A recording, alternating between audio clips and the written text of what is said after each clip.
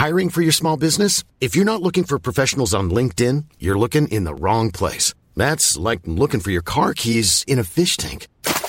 LinkedIn helps you hire professionals you can't find anywhere else, even those who aren't actively searching for a new job but might be open to the perfect role. In a given month, over 70% of LinkedIn users don't even visit other leading job sites. So start looking in the right place. With LinkedIn, you can hire professionals like a professional. Post your free job on linkedin.com/people today. Hey there, it's Michelle Norris. I'm host of a podcast called Your Mama's Kitchen. When I travel, I'm usually looking for a way to find a taste of home when I'm not at home. And one of the things I love to do when I am at home is entertain. And Airbnb allows me to do that. When I was in California recently, I rented a house that had a great kitchen. And when we were sitting around the table, we're all thinking, we're in someone else's house. Someone could be in all of our homes as well. If you have a home, but you're not always at home, you have an Airbnb. Your home might be worth more than you think. Find out how much at airbnb.com/host. Since 2013, Bombas has donated over 100 million socks, underwear, and T-shirts to those facing homelessness. If we counted those on air, this ad would last over 1,157 days. But if we counted the time it takes to make a donation possible, it would take just a few clicks. Because every time you make a purchase, Bombas donates an item to someone who needs it. Go to bombas.com/ACAST and use code ACAST for 20% off your first purchase. That's bombas.com/ACAST, code ACAST. JBR Capital has sponsored the Intercooler podcast for several months now. You've probably heard me talk about the company before. In that time, I've come to really understand what it is that makes JBR Capital different to other car finance companies. If I had to boil it down to one thing, I'd say it's this. Car finance is all JBR Capital does. Might sound like a minor detail that, but in fact it's really important. It means JBR Capital has a profound understanding of the car marketplace and of car buyers, an understanding that other finance companies could only hope to have. In fact, that very focused approach is exactly why the company was started in the first place. We recently had Darren Seelig, founder of JBR Capital, on the podcast, episode 106, if you want to go back and listen. And he explained that he started the company when he realised that general finance lenders actually didn't understand cars or car buyers particularly well at all. So he spotted that gap in the market and he founded JBR Capital to fill it. So before you buy your next car, be it a supercar, sports car, classic car, a hypercar or a luxury car, even if it's a brand new car, go and see what JBR Capital can do for you on the finance side. And it really helps us if you tell them that the Intercooler sent you. JBR Capital is authorised and regulated by the Financial Conduct Authority. Welcome to the Intercooler podcast. Welcome to episode 120 of the podcast, everybody. Dan Prosser and Andrew Frankel with you here. Andrew, we're mostly talking about Maserati this week. Not for any particular reason other than we wanted to talk about Maserati. But there are a couple of other things that we have to get through first. Let's just talk French Grand Prix for a moment. Because if there is a theme to this season's... Okay, if there was a theme to last year's championship, it was the titanic duel between Verstappen and Hamilton, wasn't it? If there's a theme to this one, it's surely the titanic duel between Ferrari and Ferrari. It is. I mean, this is going to be the. I mean, this is looking like the season where Ferrari, shot itself in both feet, because I think they've now got the quickest car. I think they've definitely, with the possible exception of Mercedes, got the best driver lineup. And whether it's Charles' mental fragility, which cost him the win at the weekend, or the team costing Carlos, I think, a certain podium position through more bizarre strategy calls. Calling him in that late, knowing how long that pit lane was, how slowly you have to go down it. I mean, they must have known. Well, they clearly didn't. But, it's... and as I said this on this podcast before, I'm such a Ferrari fan, and it pains me to see a team that hasn't won big for, I think this is the 15th season. And being presented with this. I mean, and we've seen it before, haven't we? Where Ferrari has gone into the season, not that long ago, with the best car, and somehow by the end of it, it has managed not to win the championship. And I think that's where we're going this time. Yeah, you asked me after last week when Leclerc won the Austrian Grand Prix, quite convincingly actually, or certainly he won it on merit at a track where Max has been very quick, very successful in recent years. And it looked like maybe this was a turning point. Perhaps Ferrari, perhaps Leclerc were getting their seasons together and they were going to mount a title challenge. So he's winning this race yesterday. Verstappen and Red Bull go for the undercut by pitting first, and then Leclerc on his in-lap, he knows he has to push hard, and in a quick right-hander, chucks it off. It looks like he was driving too hard on old tyres, just pushed them too far, and off he went. It was pure driving error, but it was enormously costly. Had he won that race, the difference in points between him and Verstappen could have been 30. Instead, it's 63. So as a swing, that is enormous. And now Verstappen, we're just over halfway through the season, he almost finds himself in a position where he can just finish second to Leclerc every race and win the championship. He's not quite there yet. There'd be an interesting calculation, wouldn't it? How many more does he have to win? Yeah, and it's I mean, I don't know if you heard Charles's interview where he was, laceratingly honest with himself. And I so admire that. I really do. I think it's extraordinary that someone will speak with such honesty and, not blame anything other than himself. But at the same time, it is revealing, isn't it, of a mental fragility. I mean, Damon tweeted that it was a fatal flaw. I'm not sure I'd go that far, certainly not on the basis of one mistake. But, he's got to, it's no good, is it, being that fast if you're going to throw it off?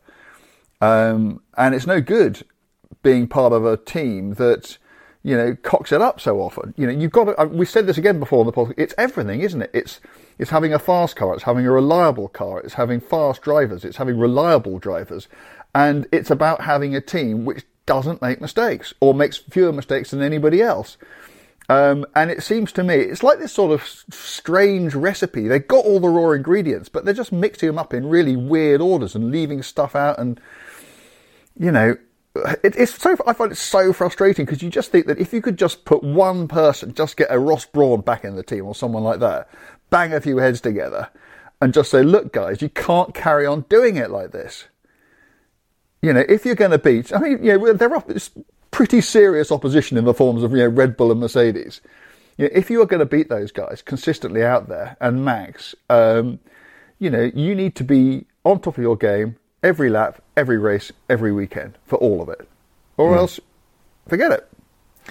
Yeah, so you asked me last week if I thought that the Austrian Grand Prix was a turning point and whether or not Ferrari would really start mounting a challenge. And I think I said, I actually don't see it happening because I don't think they're quite well drilled enough to tackle a team, an outfit as metronomic as Red Bull and Verstappen. I think you have to be absolutely on your A game to compete with that combination, and Ferrari just clearly are not there at the moment. So, and what really worries me about it is, they have come good, in theory at least, in the same season where Mercedes, for the first time in goodness knows how long, have dropped the ball. You can't expect them to be that accommodating next year. You have to expect that they will be back. Red Bull aren't going to get any worse. And so they have this golden opportunity. And they're squandering it. Through mistakes. It's so frustrating. Yeah. Do you think the championship is over, the Drivers' Championship? Yes, I do. You do? Yeah, I do. I do, I'm afraid. I think it's... I think it might be over quite soon. I say this because I'm so often wrong about this stuff. I think if I say it, then it won't happen, and that Charles will mount this incredible comeback, and we'll have another Abu Dhabi, which I hope for. But I think Max is too good. I think Red Bull is too good, unless they get complacent, which I don't see happening. I think it's gone. Hope I'm wrong. Well, we shall see. We shall see. Okay, well, we can segue this quite nicely. Charles Leclerc is Monegasque. Monaco, Monte Carlo. Paddy Hopkirk's greatest victory. He won Monte Carlo Rally in 1964, didn't he? And we had the sad news last week that he'd passed away.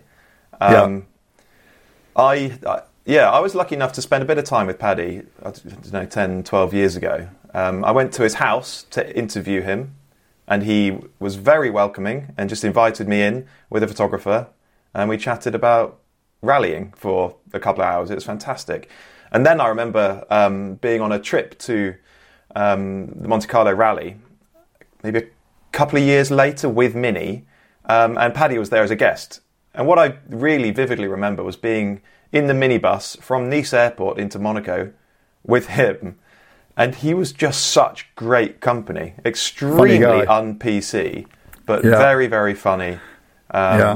In great spirits. What are your memories of Paddy Hopkirk? Well, funny enough, obviously I'd known of him since I was a kid, but I actually knew of him purely coincidentally, personally before professionally, because his elder daughter Kate was kind of sort of knocked about in the same sort of social circle as him, and went out with a mate of mine for a while. And so I sort of met him through Kate, and she was terrific fun. And then I met her dad, and I just remember he was just a really, really funny guy. And never seemed to take things terribly seriously. The sort of, there are rally drivers out there like that, aren't there? There certainly used to be, guys who just seem to really love life and don't seem to take it all desperately seriously.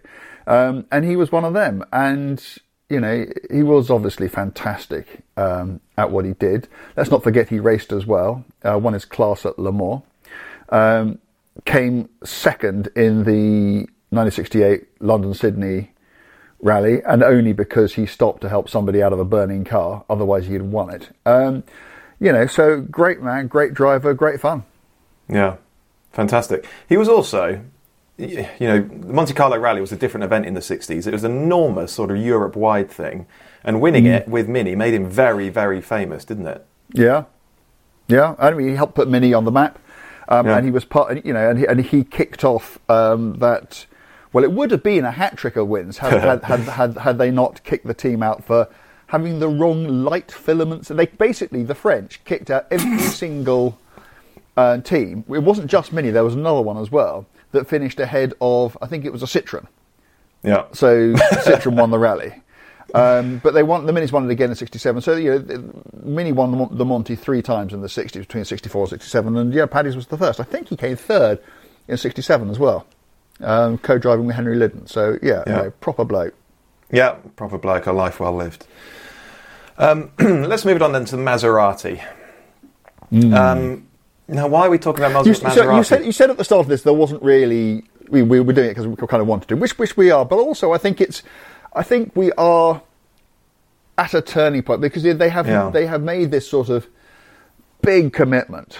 Maserati it's been for a while one of those sort of will it, won't it kind of marks. And now under Stellantis, there's been, well, it will. And we're going to, I think they said something like 13 new models between now and 2025.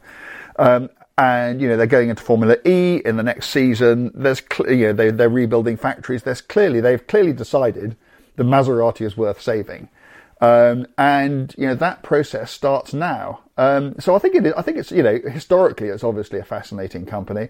We've seen, in the MC20 something of enormous promise, the most promising Maserati, certainly in my professional lifetime. And I think it's just a really interesting subject, not just sort of gazing into the mist of time, but also to think about what may or may not come of it in the future. So we'll trot through the history, a little bit of racing, we'll talk about some of the cars, its current state and what's in store. But before we do that, can I just propose that Maserati is the Italian Jaguar?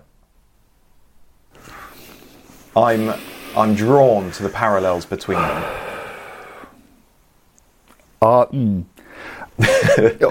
Except, I don't think this is going to be awful. Jaguar made some world-beating road cars. Yeah.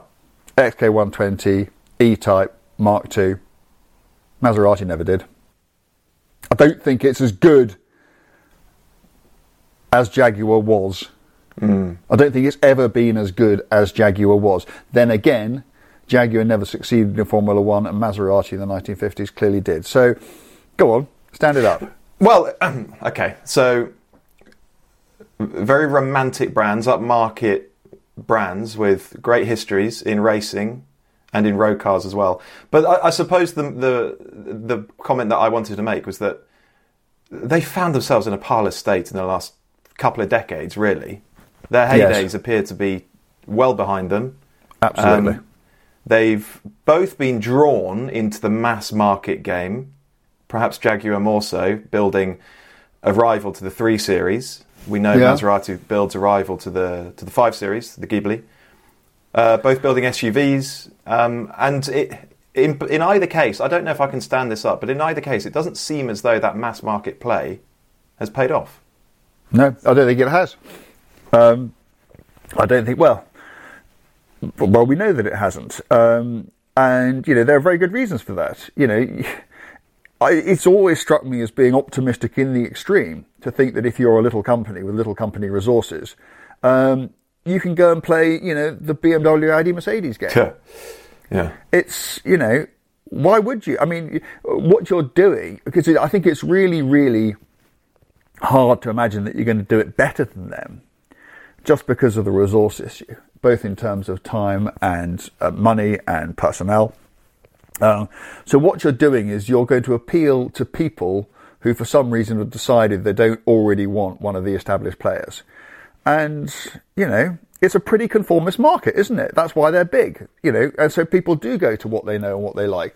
I think you're absolutely right. And I think the difference, and, note to self, we're going to do another Jaguar podcast soon because I think that's a story and a half. I think all I would say is that Maserati appears at the moment to have a much firmer plan for the future than Jaguar. I mean, Jaguar is almost a moribund marque at the moment. I can see what you're saying. But if I had to bet on one right now, and maybe it's just because Maserati being more public about what they're going to do, I'd bet on Maserati rather than Jaguar. That's very interesting. Yeah, very interesting. And being part of that enormous Stellantis group has got to help in some ways. Sure. Should we wind it all the way back then? 1st of December, 1914. I want to put you in Bologna, in Italy. That's when the company was founded. Founded by Alfieri Maserati, one of the Maserati brothers. There were loads of them. Loads of these brothers. Let me just run through the names. First we had Carlo, then Bindo, then Alfieri the First, who very sadly died as a baby. So we had Alfieri the Second a year later, Mario, Ettore, and Ernesto. All of them involved in one way or another in the car industry and with Maserati. It's a proper family affair, isn't it? Yeah. And well, it certainly used to be. Yeah. Yeah. Well, of course. I mean, they must have just been incredibly bright as a family. Those boys, they were all engineers or involved in the business somehow. Really a sort of a family of outliers. And there is a parallel with Ferrari here, because really Maserati was founded as a racing car company. Yeah, as was Ferrari. Maserati, it was quite successful pre-war, but nothing like as successful. The problem was that, and you could say that there's a parallel here with modern times. It was never quite as successful as the opposition. So the opposition back then was kind of Alfa Romeo mainly, particularly the Enzo Ferrari run Alfa Romeo race team in the 1930s, and then obviously the Germans came along with the ridiculous auto unions and massive Mercedes-Benz and made everyone look thoroughly stupid. And it's kind of like the perpetual bridesmaid, isn't it? Well, it certainly was pre-war. And it only really, and I think we should probably skip forward to the post-war era because I think that's where the interest lay. It was really only in the 1950s when they designed this thing called the 250F that suddenly It was absolutely front and centre, and the car to have, not just as a works racing car, but also privateers. I mean, if it hadn't been for Maserati, Stirling Moss would never have gone to Mercedes-Benz, because Stirling's dad, Alfred, bought him a 250F, as you do, and it was his performances in that got him noticed by Mercedes-Benz, and the rest is history. So, so I mean, to me, they really arrive on the scene in the 1950s. And what was their championship winning year? Was it 57? Well, so Fangio won it in the championship in 54, and everybody thinks, oh, well, he was driving for Mercedes-Benz that year, which he was, but everybody also forgets that he arrived at Mercedes-Benz quite late, and his first couple of wins that season were in a 250F. And then, obviously, Mercedes-Benz came along for the rest of 54 and 55, and then Fangio won it in the Lancia Ferrari in 56. And then in 57, because I think the 250F was designed in 53 for the new 2.5 litre formula, which came at the beginning of 54. So he was in a 5-year-old car in 57. But Ferrari had dropped the ball, Mercedes had gone, and Fangio was 47 years old. And he just made everybody else look, silly.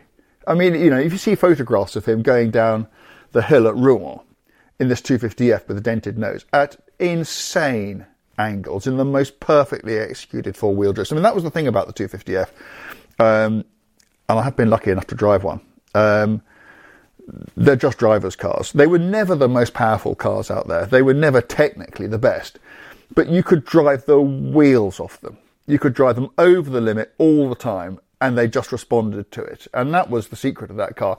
And at places like Rouen, which was the most scary circuit in all of Grand Prix racing, and at the Nürburgring, which was the second most scary circuit in all of Grand Prix motor racing, where Fangio won the 57 Grand Prix, probably, which is legendarily the greatest Grand Prix that there's ever been, because he hunted down the Ferraris of Collins and Hawthorn, broke the lap record, I think, 9 times in a 250. I mean, that's where that car excelled. The more difficult the circuit, the more it allowed the greatest drivers to shine, the greater the advantage the 250F have. And that's why it sort of passed into folklore. That's why people love them today. And yeah, they are one of the most important, significant racing cars of any kind, not just in Formula One, that there's ever been.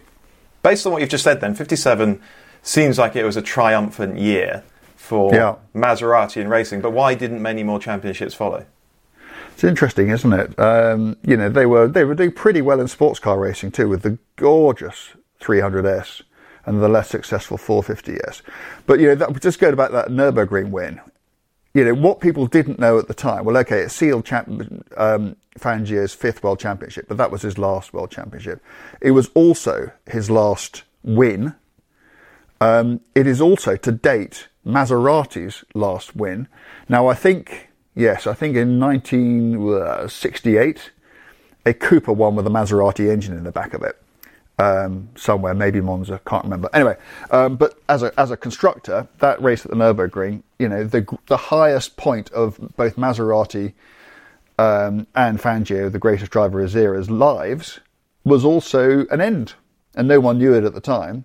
They continued into 1958, but Fangio had gone off the boil. He wasn't interested. He retired, I think, halfway through the season, and others came. It was the end, and it's although Maserati came back a bit in the early 60s with cars like the beautiful Birdcage, was it a Tipo 61, I think, which was successful in places. It's never really been back. And so to this day, and it shows, doesn't it, how enduring a legacy it's been. We still think of Maserati as a great racing mark, but actually, if you look back and you look at, no Maserati ever won Le Mans. So if you think of no Maserati ever won the Daytona 24 Hours. So if we think about the great Maserati successes on a global scale that anyone is likely to remember, what we're talking about is the 250F. Yeah, one car. Amazing, isn't it, really? It is incredible how a story, a heritage, can be built on actually relatively little success, if it was done in the right way. So that really is I mean, Maserati has raced in the GT1 championship in more recent times, but as far the Maserati motor racing story kind of comes to an end in the late 50s, doesn't it? Yeah, it does. Well, I mean, the Birdcage did win. A few quite major races, but in terms of the perception of the, not the arch enthusiast, but the man or woman in the street, who might know a little bit, it does. It absolutely does. Amazing. So I suppose then we should have to move it onto the road cars, because as the motor racing side declined, the road car thing really got going, didn't it? Where do you want to begin? I mean, the heyday in the 60s, do you think that's a fair representation? Yeah, I do. Yeah. And again, the heyday, we talk about it. So this I sound like a really negative or not. I love the brand. I really, really want it to really fly. But again, the truth is, it's more bridesmaid stuff. It's, I've driven most of those cars and they just weren't as good as the Ferraris and Lamborghinis of the same era. They've got wonderful names, haven't they? Like, Indy and Ghibli and Kamsin and Kailami and that sort of thing. And they looked wonderful, and they had these big brutish V8 engines in them.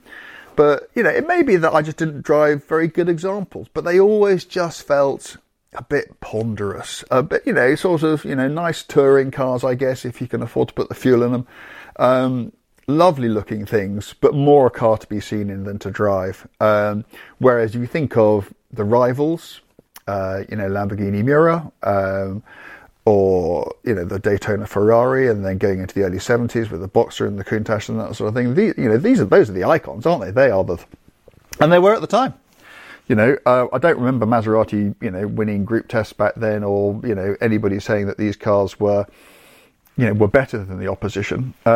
So, I mean, I've said this before, and I've been accused of being unfair. I'm not trying to be at all. I'm just calling it as I see it. I just never saw Maserati as anything other than, the third best of the three great Italian modernist supercar manufacturers.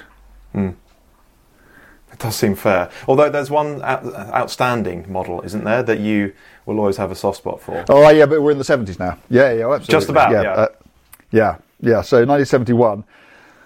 What a year 1971 was. So Lamborghini unveiled the Countach, Ferrari unveiled the Boxer, and Maserati unveiled the Bora. And, I was a young lad in the 70s, and I pretty much ignored the Bora because the Lamborghini just looked incredible. The Ferrari was more sexy, and, I was a Ferrari fan through and through anyway. And the Bora wasn't as quick, and blah. But I guess maybe it's an age thing, but it's also, I did drive one. And suddenly I found myself in a Maserati that I suddenly understood, and I got on with it. And I just thought the Bora was a fabulous car.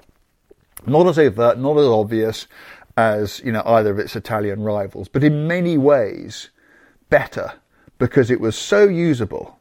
It had so much luggage space. It was quiet, it was comfortable, and yet it was properly quick too. Certainly the ones with the big 4.9 litre version of the V8 in them were, they were fast cars. They handled nicely. They had that, I keep on banging on about this, but they had a fixed seating position, and the pedals and the steering wheel slid. So, back then, Ferraris and Lamborghinis, the steering wheel didn't even move. It was just where they put it. And if that was inconvenient for you, tough. But the Maserati didn't do that. Both the pedals and the steering wheel adjusted for reach, and so you could, the car came to you. And yeah, I also think it's a beautiful, beautiful car. It's Giugiaro styling. And I think that's sort of, as I sort of matured a bit, I began to appreciate what a subtle, delicate, wonderful piece of work it was, as was its little sister, the Merak, which is very, very similar in appearance.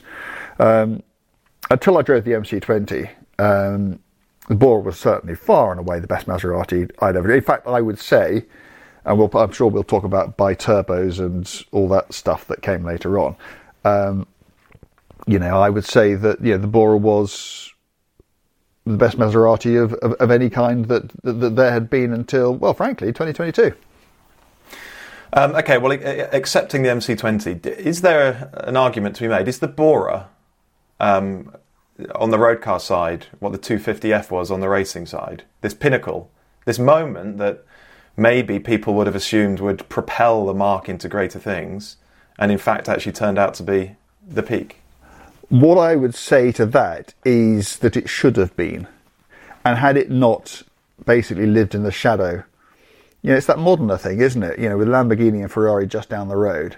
Had it not lived in the shadow of those two cars, then it absolutely would have been. It would have been seen to be, the road car moment for Maserati. But I still think it's under the radar. I still think people don't appreciate how good the Bora was, because it hasn't got those dramatic looks. It hasn't got the ultimate Ferrari Lamborghini name to it, and so people don't see it that way. But the point you make is a good one. And even though it wasn't perceived as such, in reality, that's exactly what it was. It was the pinnacle.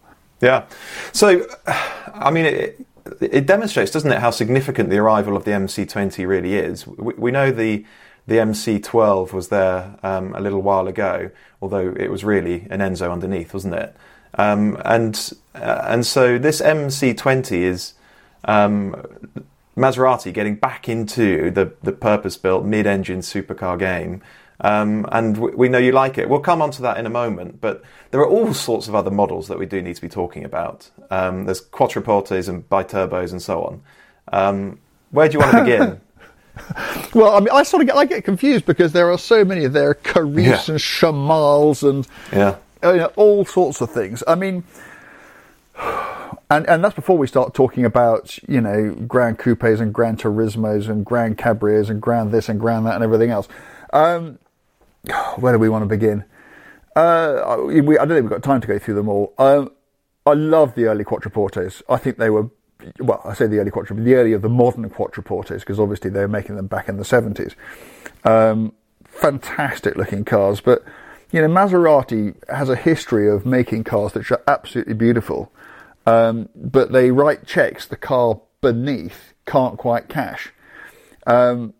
And all those biturbos ones, they did. The one I really liked is that there was a Ghibli, not the modern Ghibli, or indeed the old Ghibli, but the one in between, which was a biturbo based car. And the car they sold over here had a 2.8 litre V6, and it was okay. But there was an Italian. Do you remember the tax brake special, the 2 litre tax brake cars that they used to build for the Italian market? There was a 2 litre Ghibli, a twin turbo 2 litre Ghibli, and they brought one over, and I think it had 300 and something horsepower. And for some reason, I just really, really liked that car. That's really the only one of those cars that I can remember thinking that's quite special.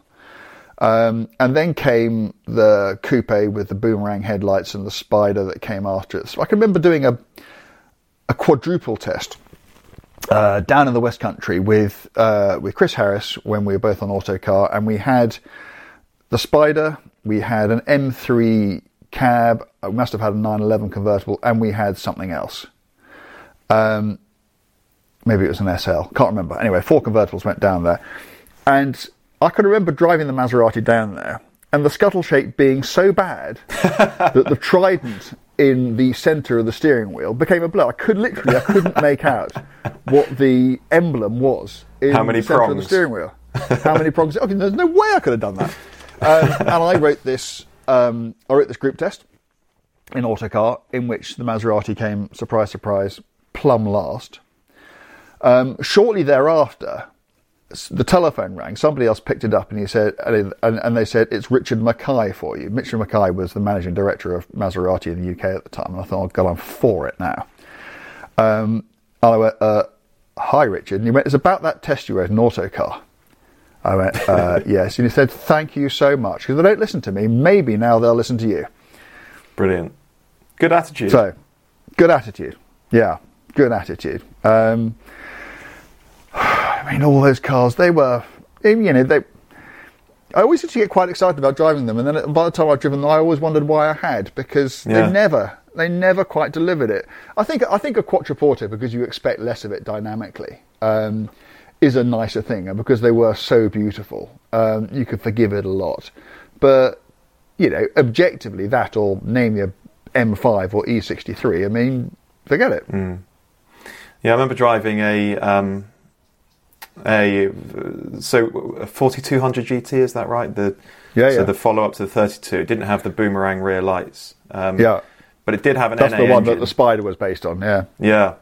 Actually, it was the Spider that I drove, that's right. And I remember it wobbling. But also, I mean, this one was I don't know, 10-year-old car at this point, and it was fairly unloved. But I remember the seating position just didn't work for me. The clutch pedal, I would always just be fouling it slightly with my foot on the footrest.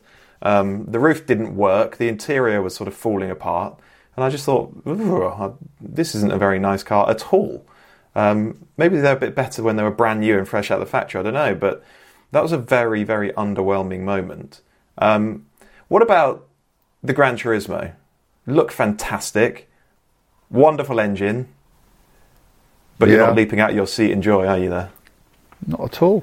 Not at all. I can remember the last job I did with one, we went round... I'm trying to remember whether it was when Sterling died. No, I think it was before that. But for some reason, I did a job for Autocar around everywhere in the UK that was significant to Sterling's career. And we went to Aintree, where he won his first Grand Prix. We went to Alton Park, where he won the Gold Cup and the Ferguson P99 thing.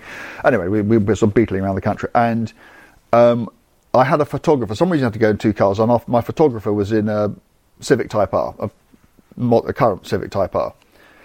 And point to point, the Civic was so much faster than this Maserati. It was an absolute joke. Whichever car we were in, who was ever in the Civic, would just sit on the back of the Maserati wondering why its driver wasn't going faster. Whereas the bloke in the Maserati was driving pretty much as fast as they'd ever want to drive a car on a public road. And it just wasn't up to it. Ergonomically it annoyed you. The infotainment system was annoying.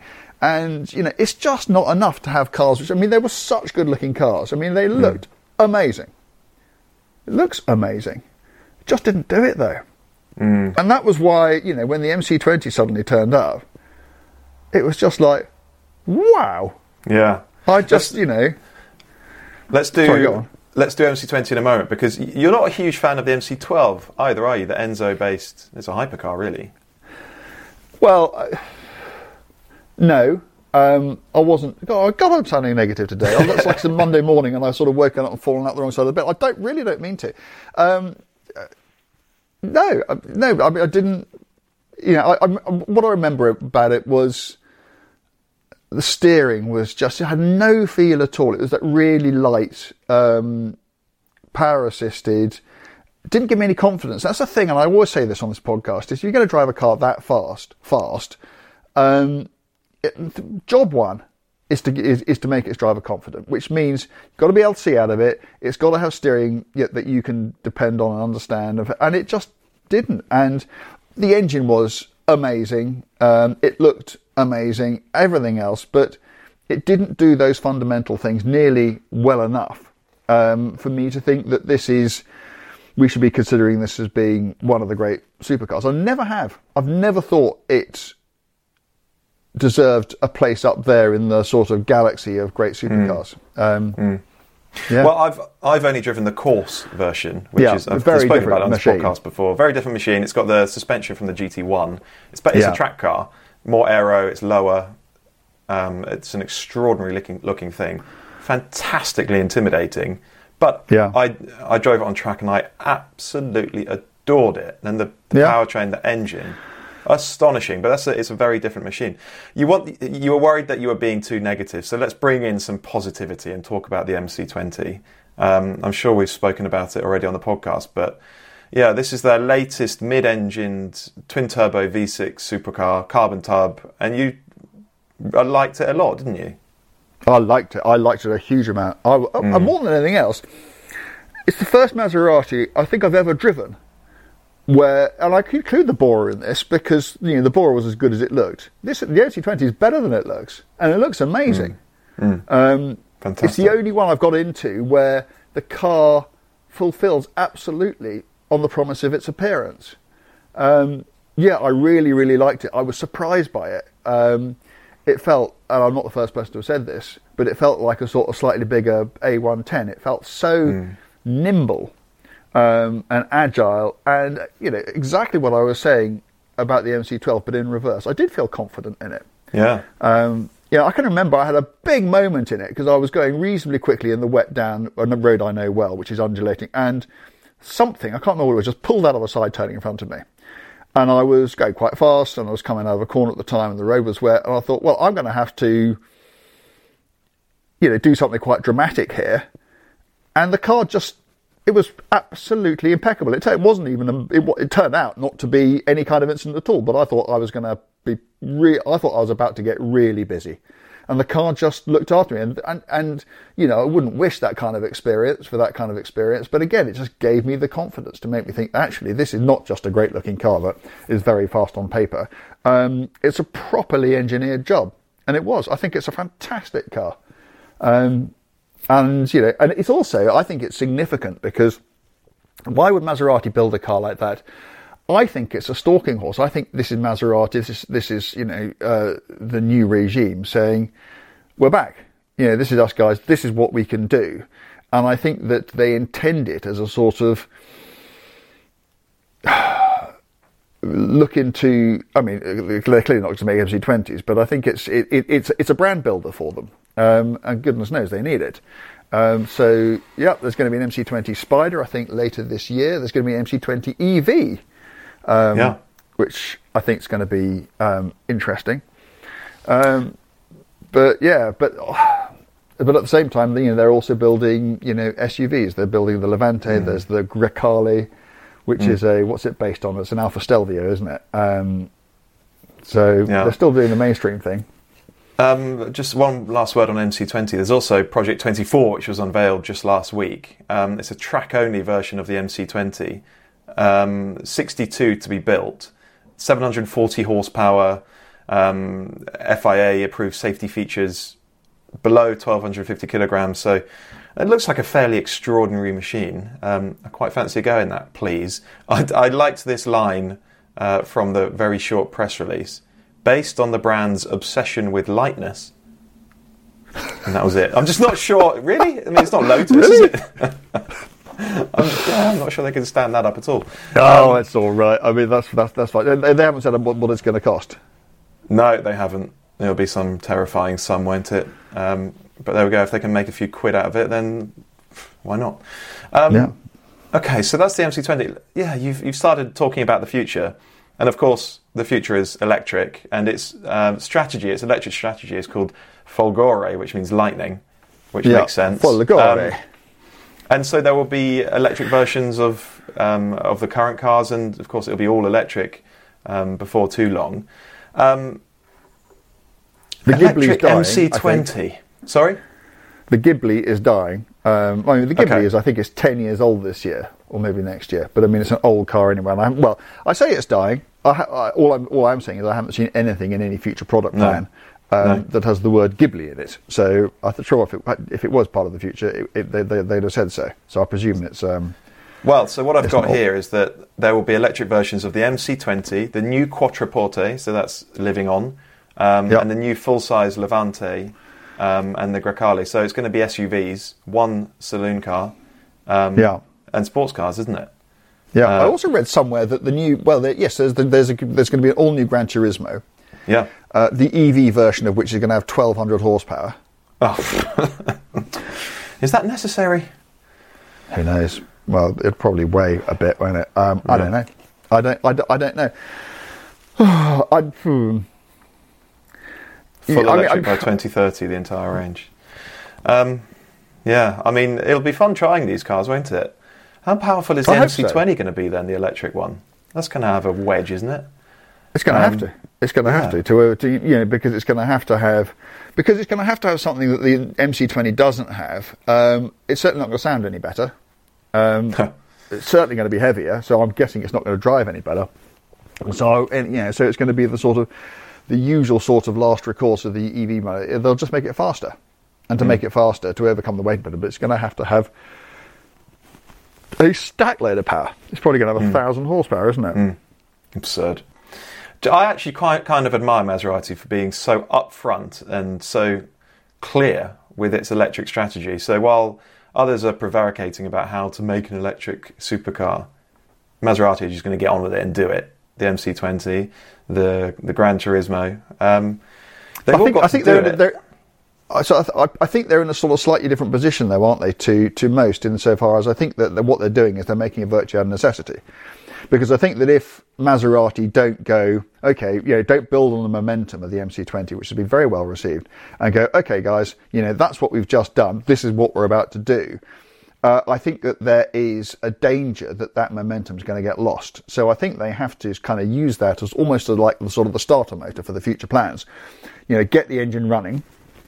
And I think to command credibility, they've got to come out into the wide open now, whereas if they were a big German premium brand, they could afford to be much more circumspect, do things in a much more sort of measured timetable. But time is of the essence, Maserati. I mean, Carlos Tavares is an incredible bloke, but he's not going to hang around. I think Maserati had really been told, okay, we're going to back you, here's the money, prove yourselves, and if you don't do that, well, I mean, we don't need to say it, do we? But I suspect that Maserati will absolutely have to deliver, because I cannot see someone like him just putting up with more of the same, big plans coming to nothing, cars being delayed, not being quite as good as they should be when they turn out.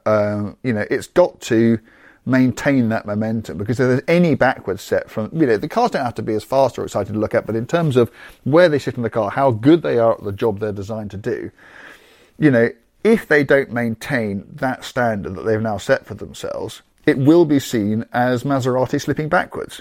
And that's not a good look for any car company, let alone one, which has had as checkered a past and potentially as fragile a future as Maserati. You have to wonder, don't you? And I think others come into this, perhaps Aston Martin, perhaps Jaguar. How can these brands live on indefinitely without returning at some point stable, consistent growth and good profits? They just seem to somehow go on and on and on. Over the years, Maserati has been owned independently by the Italian state, by Alejandro Di Tommaso, by Citroën, Fiat, Ferrari, Fiat again, now Stellantis. So it's chopped and changed all over the place. Yeah, I mean, I think the difference between it and Aston Martin is that at least it's now owned by, a major player. But then again, even major players, I don't think are going to necessarily bankroll it forever. But these companies, they have a habit of surviving, don't they? I mean, the other shining example, which has had more turnaround plans than I've had, hot breakfast, is Alfa Romeo. Yeah. And they're still out there, It's still... It's like unkillable. It seems to be. And I mean, who knows how much money Alfa Romeo has lost, over the last 20, 30, 40 years. But it's still out there. It's still doing it. And there must just be this unquenchable sense that somehow it's going to come right. And I really hope it does. I hope it comes right for Alfa Romeo. I hope it does for Maserati. I hope it does for Jaguar, obviously. But the pie is only so big, isn't it? The pie is only so big. Yeah, and the time must come, particularly at the moment. And I think this is probably a very important point to make. We know, don't we, that the call on a car manufacturer's purse has never been greater than it is now, because they have to basically change the way completely they've been building cars. They've got to build all new EV platforms. They've got to develop all new products, things that they've never done before, with so few carryover bits. They've got to change the way they do it too, because, you can't sort of, engineer yourself into the history books by putting a V12 in it. They're all going to have the same engines. They're all going to have the same batteries. And so there's going to be less and less tolerance for marques that are underperforming.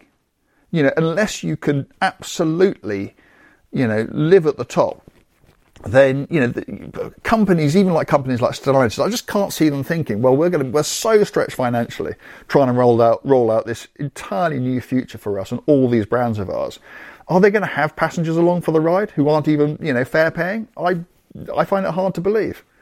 So it's very interesting. Then again, you don't want to be you don't want to go down history as the bloke or woman who killed Maserati, do you? It's not a good look. It's not. No, it's not. Perhaps that's all it is. Perhaps that is the only thing that keeps these great old marques alive. Okay, that's Maserati. What a story. Let's see. I'm excited. I'm excited Yeah. Because I'm still, on the back of MC20, which came out of nowhere and really surprised me. And I am, because I guess I'm naturally, despite my demeanour, I'm a fairly optimistic person. I think that Maserati has a fighting chance of it, and I wish it all the best. And, well, we'll see, won't we? It's going to be, if nothing else, it'll be interesting to see what turns out. It will. It will. Okay. Well, we've got a listener question coming up, so don't go anywhere. First of all, JBR Capital, thank you for sponsoring the podcast. You'll find contact details in the description. But if you're looking to buy a new car or a used car with a value greater than £25,000, see what JBR Capital can do for you on the finance side. Please also follow or subscribe wherever you listen to or watch your podcasts.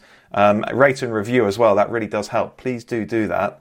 The listener question, though, comes from Steve Lawton, who enjoyed the road racing podcast last week, particularly the section on the Mille Miglia. And he begins his question with some nerdy information, which is that Wesley J.T., the proprietor of Motorsport at the time of the 55 Mille Miglia, he owned a paper mill and he supplied the toilet roll paper for Jenks course notes. Wow. I had absolutely no idea at all. It doesn't sound like a question, but it's a very interesting bit of nerdy info. The question follows, but it's a great bit of information. Thank you, Steve. Isn't it?